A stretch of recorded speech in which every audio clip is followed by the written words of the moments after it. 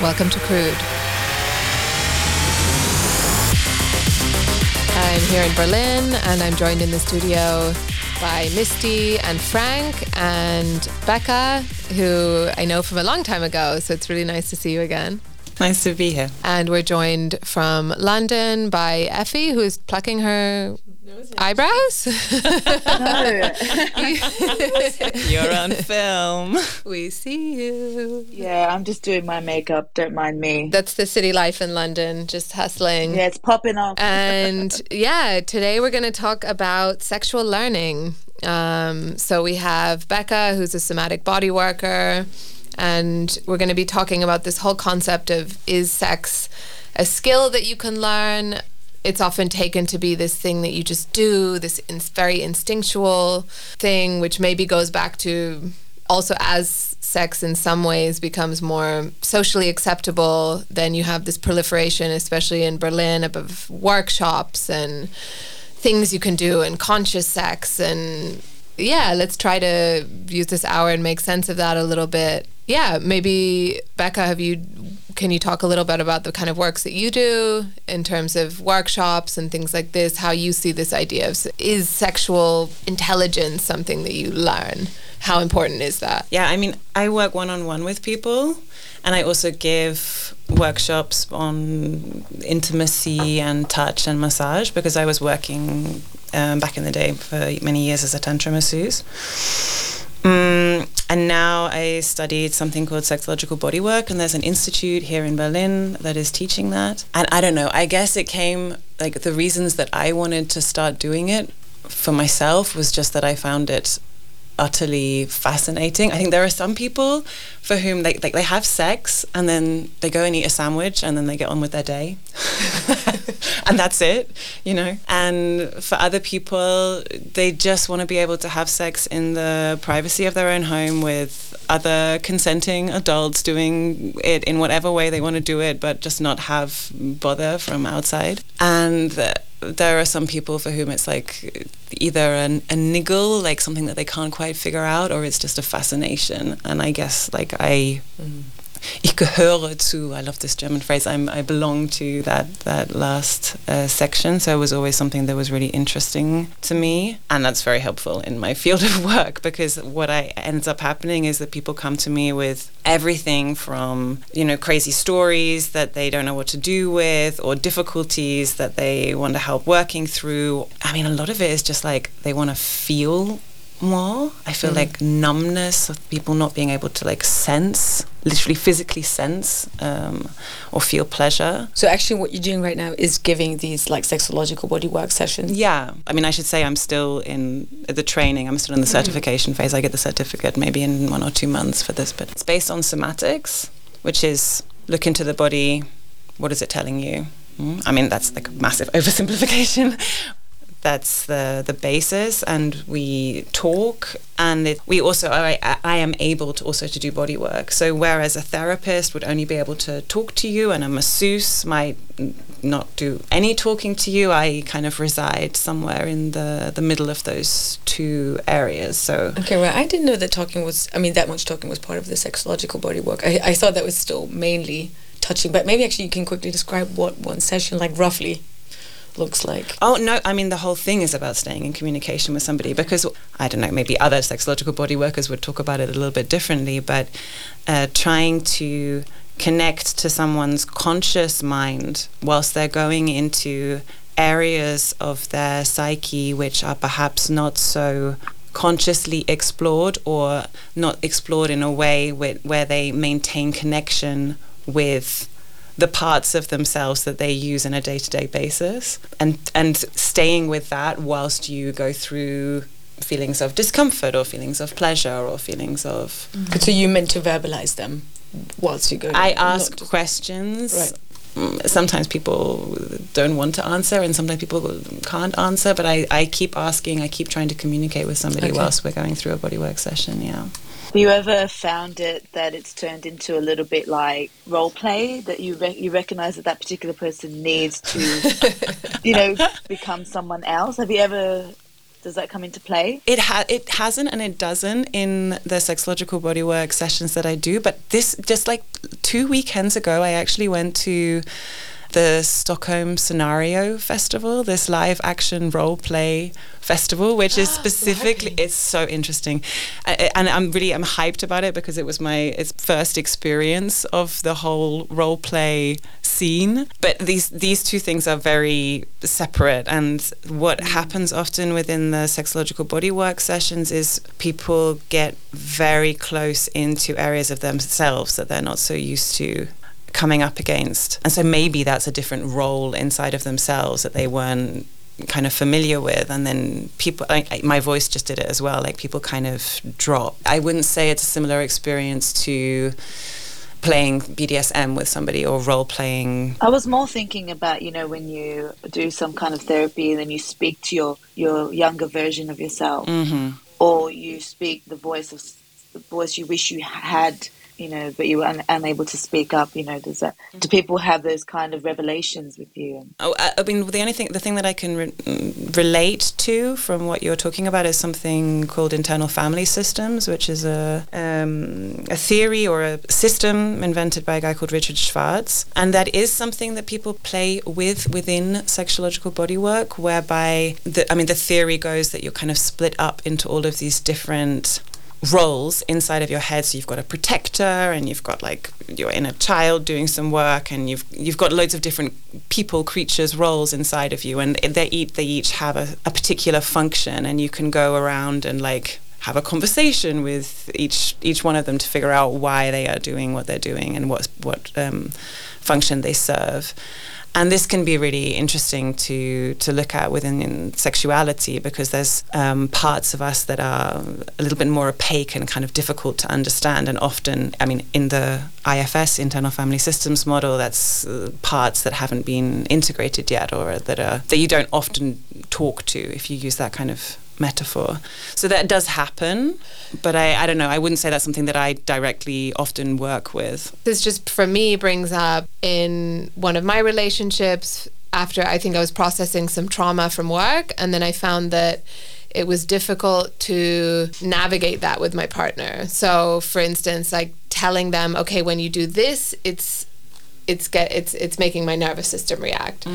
So how to educate somebody about how to kind of try to be more in tune with each other, even though I've done sex work and I think that's very different, because I think in kind of an escorting frame of sex work, you're more giving somebody an experience that they want, rather than really tuning into somebody or coaching somebody. Sometimes it goes towards that way, especially if a client is really interested in that. I've had clients come to me and say, they want me to teach them how to be better lovers, whatever they think that means. Sometimes you're like, okay, you really want to know and you really want feedback, and sometimes you're like, no, you just want me to tell you you're great. Yeah. So it's a very different thing. And so for me, for many years, I think I was just like, all of this kind of was just brushing off of me. And then I think I'd been doing sex work for over a decade, and then was like, wow, I'm really out of touch with my body actually, and what I need and what I want. And trying to communicate that to my partner, I found that the more that I tried to verbalize what I needed and what I wanted, especially if I was coming from work and having these very intense physical experiences, the more that made them kind of close off, because it was like, oh, well, I can't, because for them, sexuality was something that should just be felt.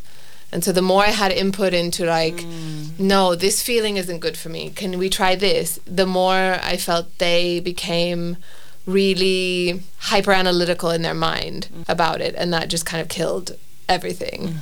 So I'm wondering what your take on that.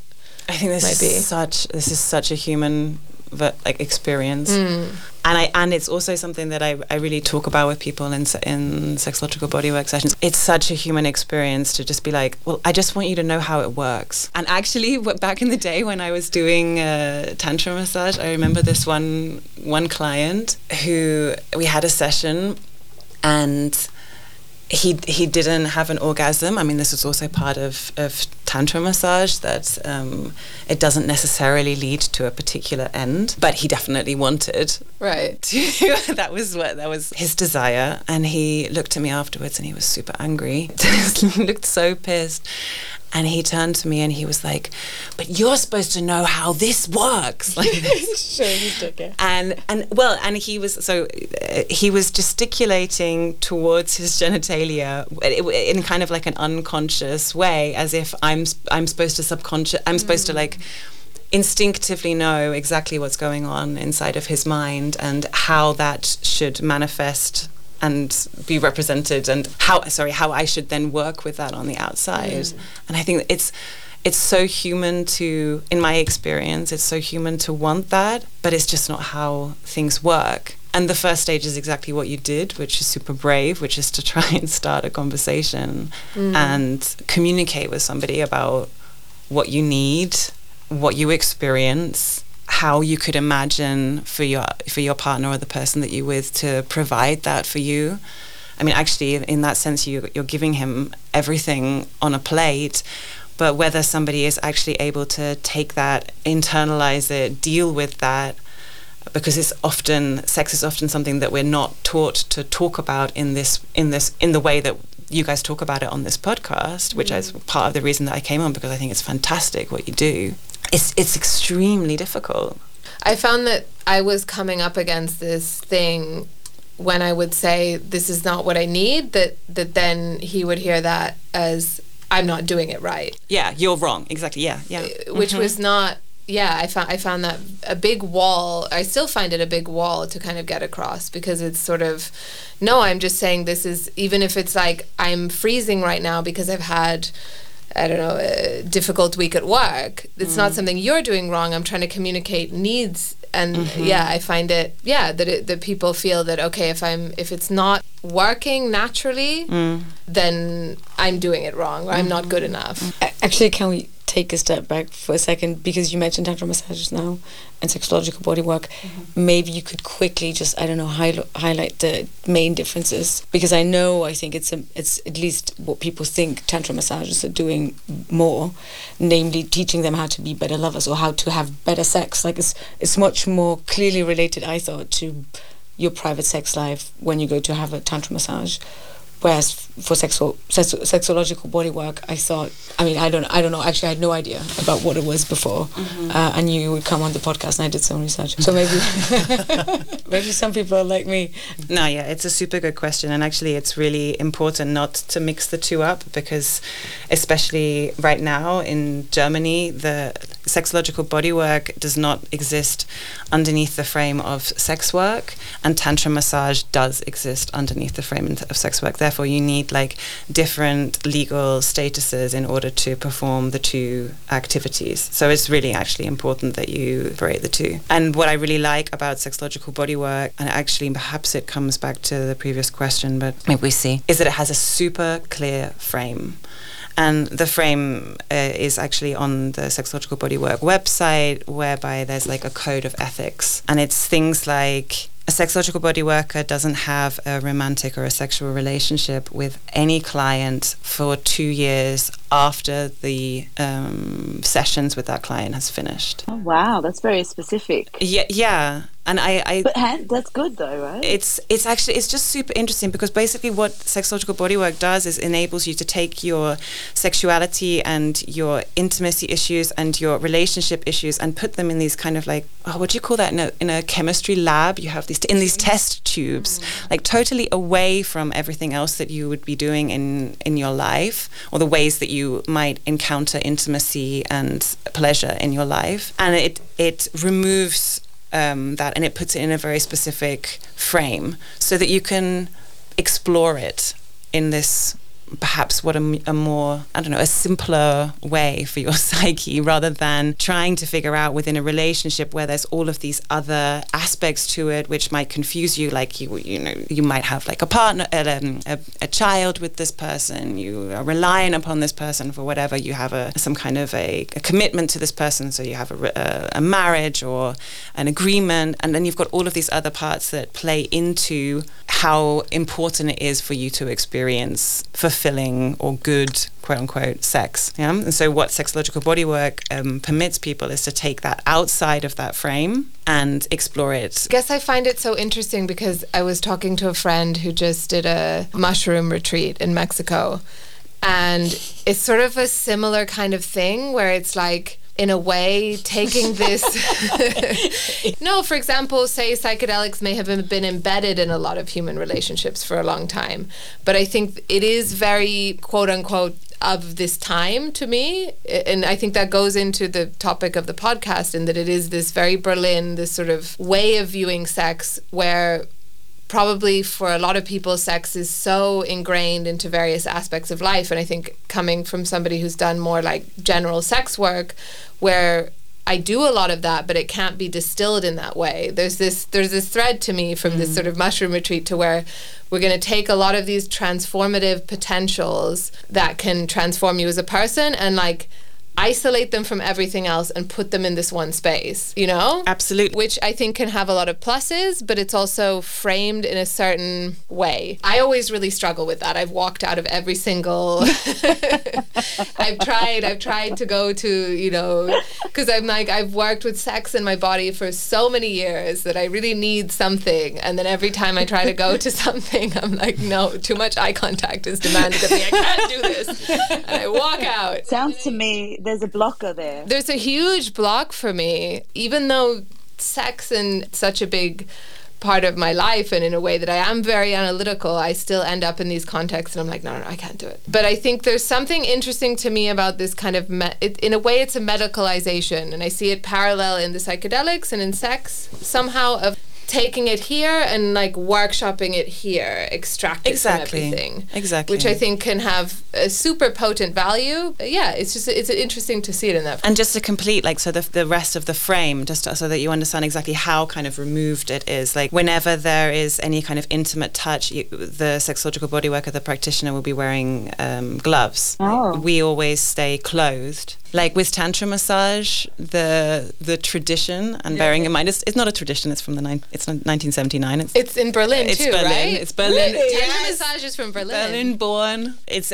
both parties are naked during the tantra massage, and that's just not the case in sexological bodywork. So somebody can be completely exploring their own pleasure, but the practitioner is always separate and clothed, and so the person is really having the experience for themselves, which is ostensibly also what tantra massage is offering, because it's not involving two-way touch. So you're always talking about, like, this is an experience for you. You're not. It's not a two-way massage, so you're not worried about like my pleasure, or you're not actively engaging me. That would happen with tantra massages, because I thought you would have that in tantra workshops, for example, where then you have like sessions with two people or more doing. Well, I mean, tantra if the workshop is about tantric sex, then maybe that would be part of it. Okay. But if the workshop is about tantra massage, a la Berlin, a la Andro, a la Diamond Lotus, which is the place in Berlin where the center in Berlin which he established after he made up the modality. Right.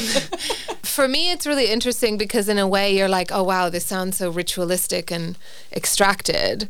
But then in another way, I think a lot about how sex work as like the internet has evolved, and it's much more about this girlfriend experience and selling this idea of authenticity in the interaction, that actually paying for this encounter that's kind of in a way more extracted from like the idea of the authentic and is in this ritualistic frame. I mean, it definitely must provide for the professional something which is more recognized, which in traditional kind of, or not even traditional, but the sex work that I've done is much more confused, you know, because you're pretending to be a girlfriend, you're pretending to like tell a guy that he's great, all of this kind of stuff. So it's, I don't know, I just find the framing super interesting. I feel like with the body work, and it can be very individual.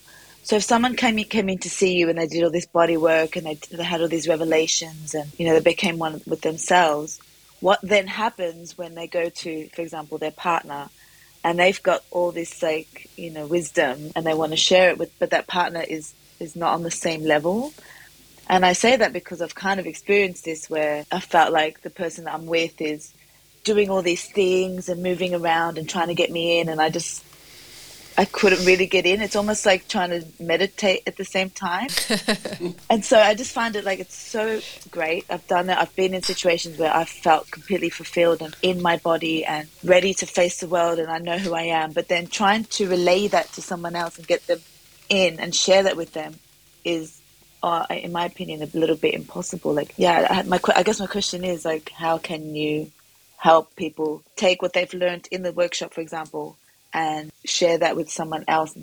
Like, is it possible? My first question that comes out of that is, isn't that always the case? Like, you're two different people combining, right? Sure. So that's the exciting part of it, that one of you works one way and one of you works the other way. And like, oh God, what happens when we actually put ourselves together? But at the same time, I hear this, or at least my reinterpretation of what you're saying is, I function differently to you, or I know I understand something about myself that you don't understand about me yet. And then I guess the thing that I would encourage in that moment would be to purely stay in this state of curiosity for both partners.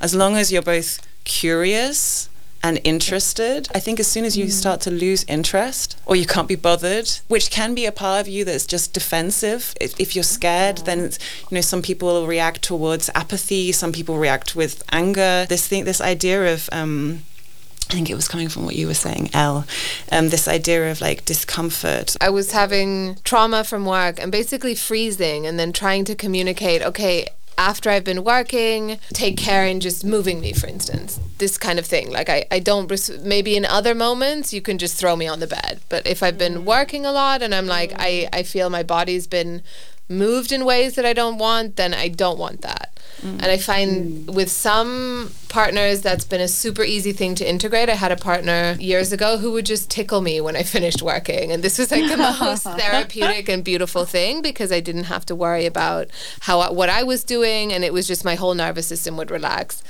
But then I found that sometimes in this instance that I'm thinking, very hard to communicate because then it makes the other person like, oh, now I can't do this, now I can't do this, and very over analytical about what they're doing. Yeah, and I mean, I don't know about this particular situation because it seems very both sensitive and nuanced and also extremely specific. Like, I haven't had any clients who have come to me with that particular case. But again, I would think about this curiosity. Like, your partner, was he?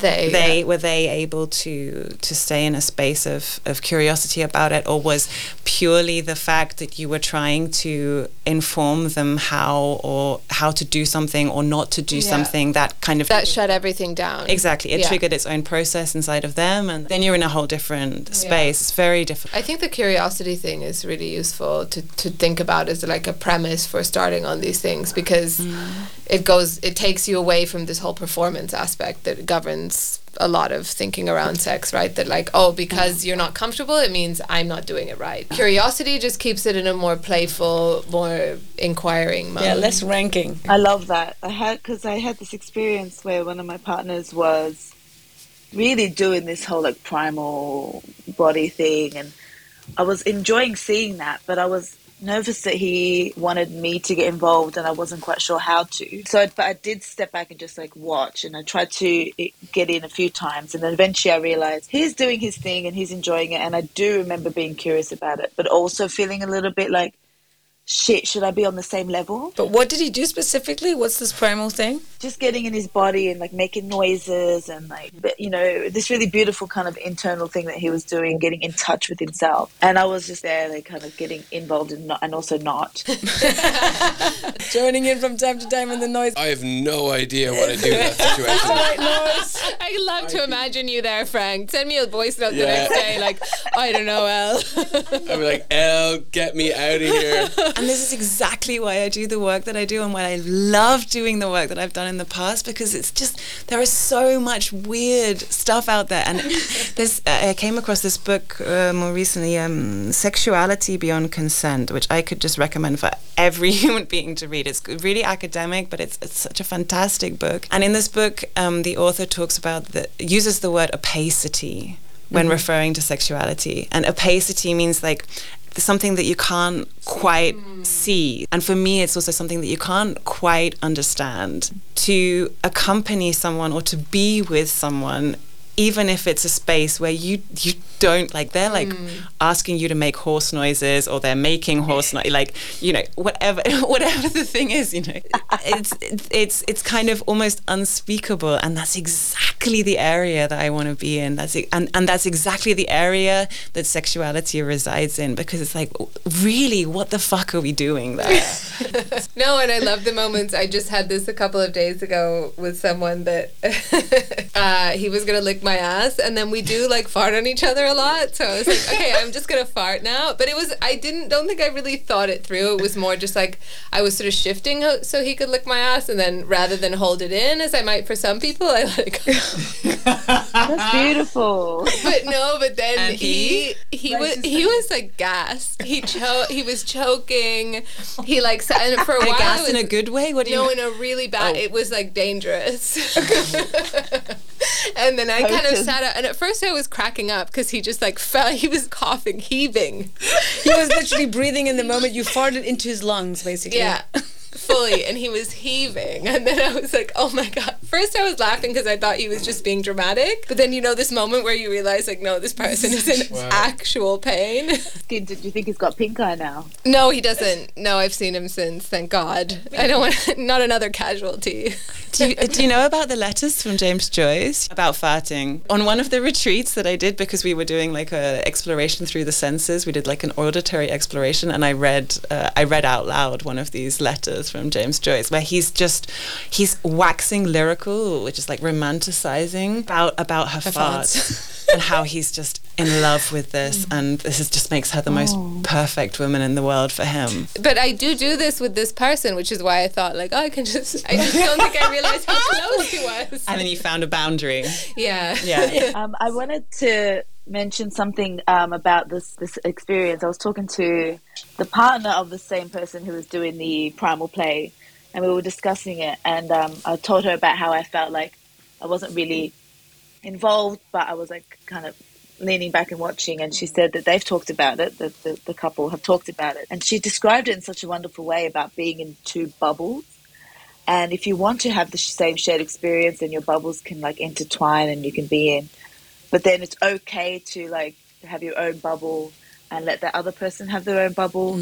Right. And so you can have your individual experience in your own bubble and give each other space, and then come back in and out.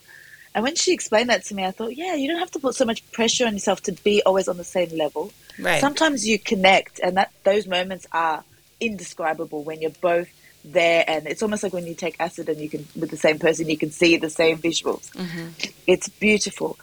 But, you know, when it happens, it's great, but it doesn't always have to happen. And it doesn't mean that you have a less of an experience. It's lovely to see someone doing that with their body, and it doesn't take away, but you have to let them do it and not make them about yourself. And I think that goes back to Elle's question about your partner.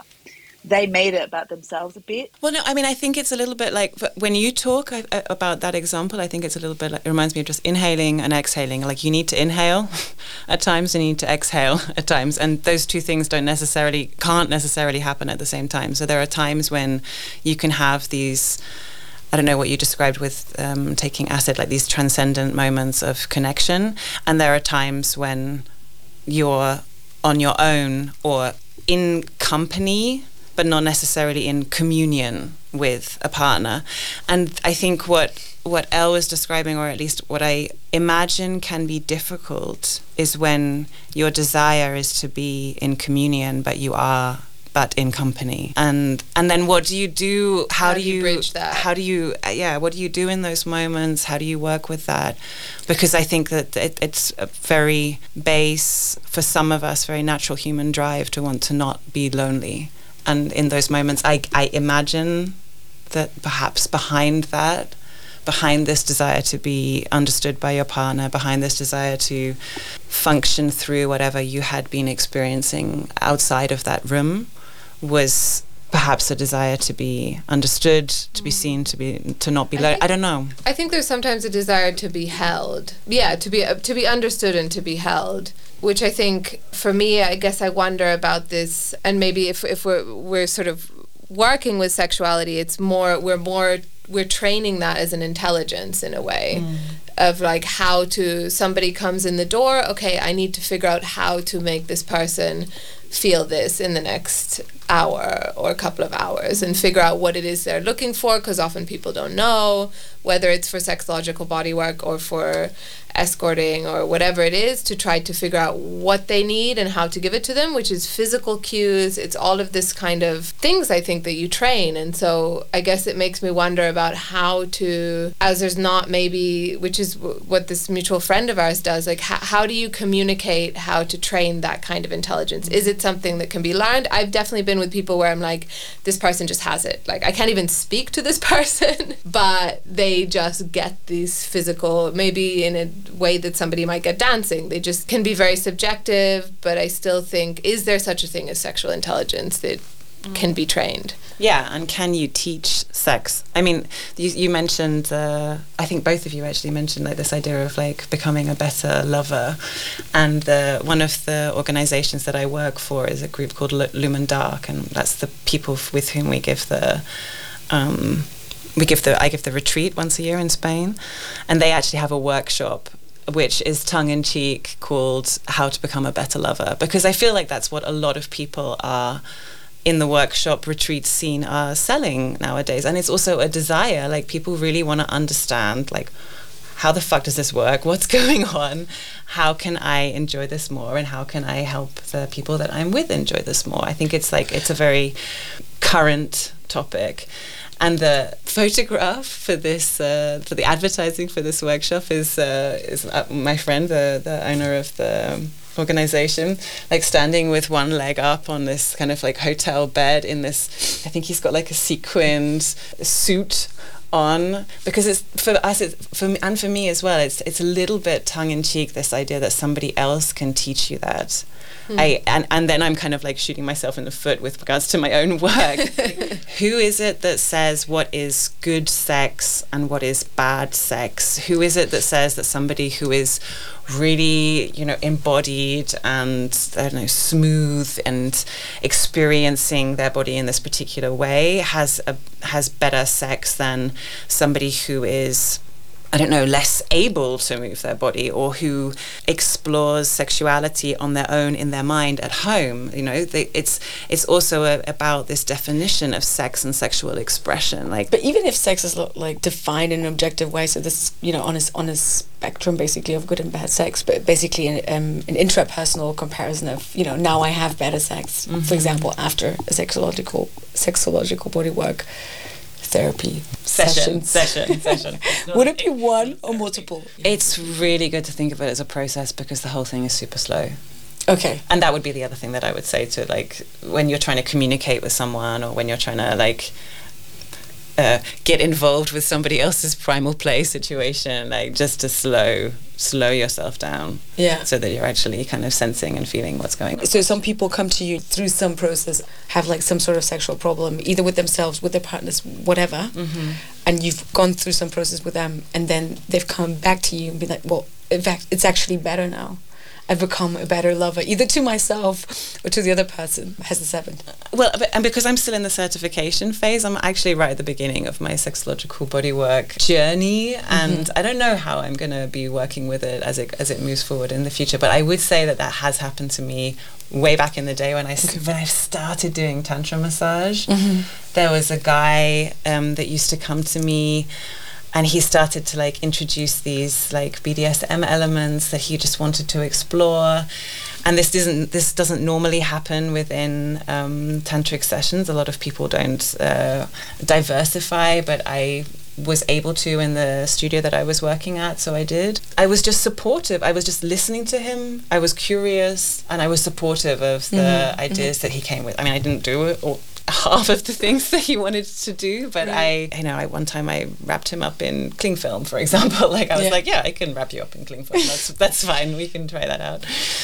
And I don't know, I think he came to me for about 2 years. Oh, wow. And afterwards, I remember he messaged me, I don't know, some months after I'd finished, and asking me to meet in person, and I met him in the center of town. This was not even in Germany, this was in a different city.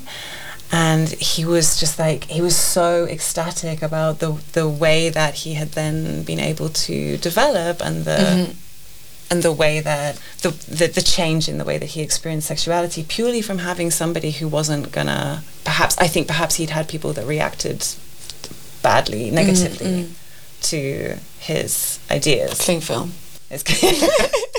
How many of the people you see are in long-term relationships, and how many are just people who come to you for the thing that you offer itself? Yeah, I think most people that come for sexological bodywork sessions actually at the moment are people in long-term relationships. Yeah. And then again, I suppose it's an interesting question, because then there would also be a little bit of a distinction between the tantra massage and perhaps also between sex work, I don't know, and with sexological bodywork, because sexological bodywork, it seems to be that people want to learn something about themselves.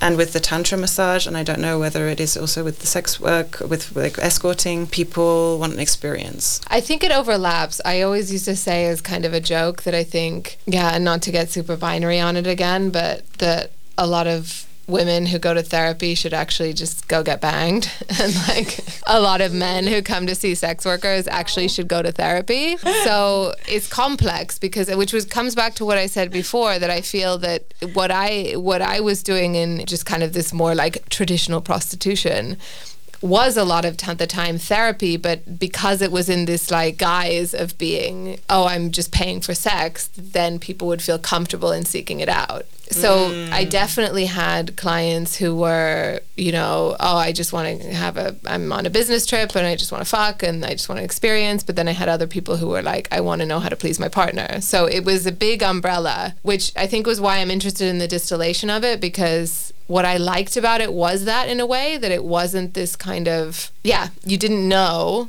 and then it was sort of not way of seeking maybe these things that was not very specified within a certain modality. So I feel it gave me a lot of freedom, and also maybe them a lot of freedom in a way. And then the moments where something like that would happen felt really special. Something like what would happen? Like something where somebody would have this breakthrough moment, or I would, like what you said about this, which I think is similar to what you said about this Tantra masseuse guy, because maybe if you're like, okay, we're going to work on your sexual issues, and then something happens, then it's sort of like, okay, you're coming to see a doctor and this happened. Right. But then when someone's coming to see you and just you being there and offering this space offers this channel to wrap him in cling film. For me, that's the beauty of sex work. That's like the divine thing in it for me.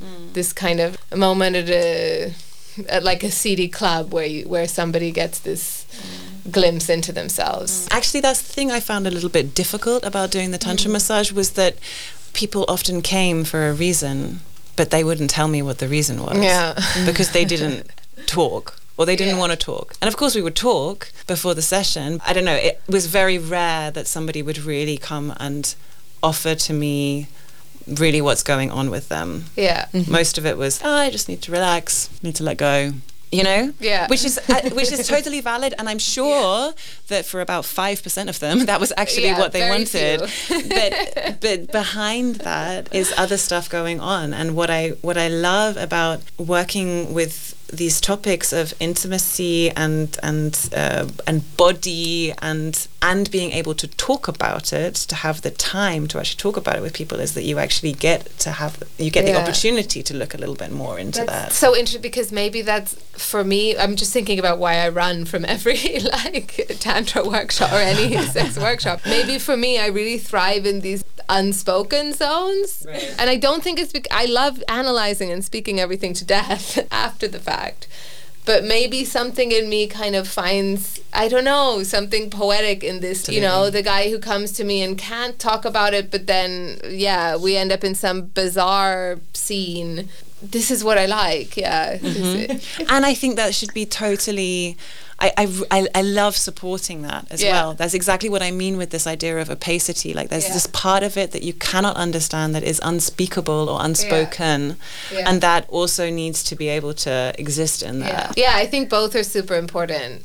It's useful to leave something, just as like what you were saying in our last episode about, okay, this illicitness of cheating just really turned me on. You can't really pick that down and get inside it and inhabit it. You can't do that in a workshop, But then at the same time, I think it's so valuable to be able to have these conversations and learn these skills and practice things and view sexuality as something that can also be practiced and learned. And I think it's really important to understand a little bit where we're coming from. I mean, like this whole wave of workshops and sex education, you know, this is the last 20 years. It didn't exist before.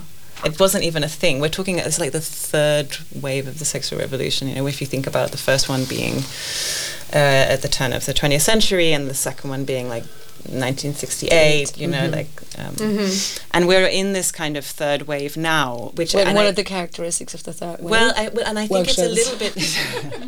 I think it's a little bit dangerous because the third wave is like there's a way of getting it right. There's a way of being really good. And I think this is a little pernicious. This is a slightly dangerous idea that somebody somewhere knows better than you. And this I would always There's people on YouTube who can show you how to make someone squirt like 25 times. Exactly. I think it's also the danger in something where everything is so, I don't know, of just living in the time that we live in, of like late capitalism or whatever, that everything has the potential to be marketed and kind of invaded and made devoid of meaning. And I think that can also happen to sex too. I think with something like this topic, let's try and call it like this sex education kind of thing. Like, I think it's really good. It's really good that we talk about it. Like, let's remember that, I don't know how many years ago, but this was not even possible. For sure. So this is different. This has changed, and I think that it's good. I think that it's really good that we now embrace and talk about topics that can create shame or have created shame, because shame can lead to aggression, can lead to harm, can lead to anger. So this, I think, is also really good. And I think it's also really good to have more information, like to know that the clitoris is not just this tiny little bubble that the joke is that nobody can find, but to understand that it's like connected up inside of your... size of a pear. And that it grows as you age. So it's only getting better. Oh, really? Like your nose and your ears? Not eternally. I don't.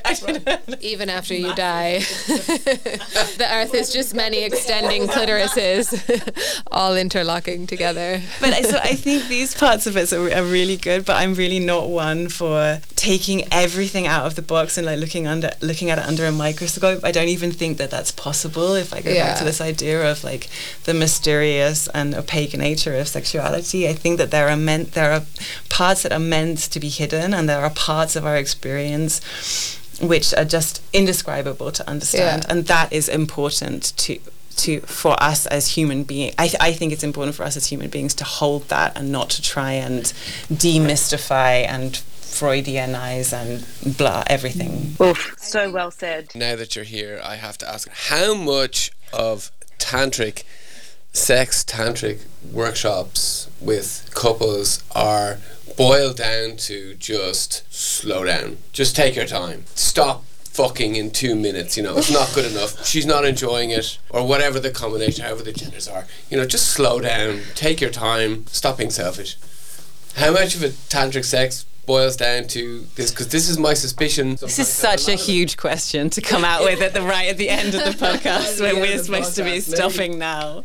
Maybe we could put something in the show notes. But maybe we should have a session. Maybe we should have a session in Tantra. Maybe we can get Rebecca to come back. Thank you very much, Becca. That was really illuminating and exciting to talk through all these things. I hope I've done sexological bodywork and Tantra massage justice, because like... No, but it's super interesting to talk about the way this interlocks with civilian perspectives on sex and also sex work in general and all of these different frames. I find it super fascinating. And learning about sex. Absolutely. It was amazing. Thank you so much. So everyone out there, have a good evening. Write to us with any thoughts that you have about sexual learning, speaking to partners, communication around this stuff, experiences that you've had. We're always really curious to hear from you and what you think. So get in touch and we'll see you next time. Bye. Bye. You've just been listening to Crude. If you'd like to join the conversation, follow us on Insta, crude_podcast, CRUDE_podcast, or email us on crude.berlin@gmail.com.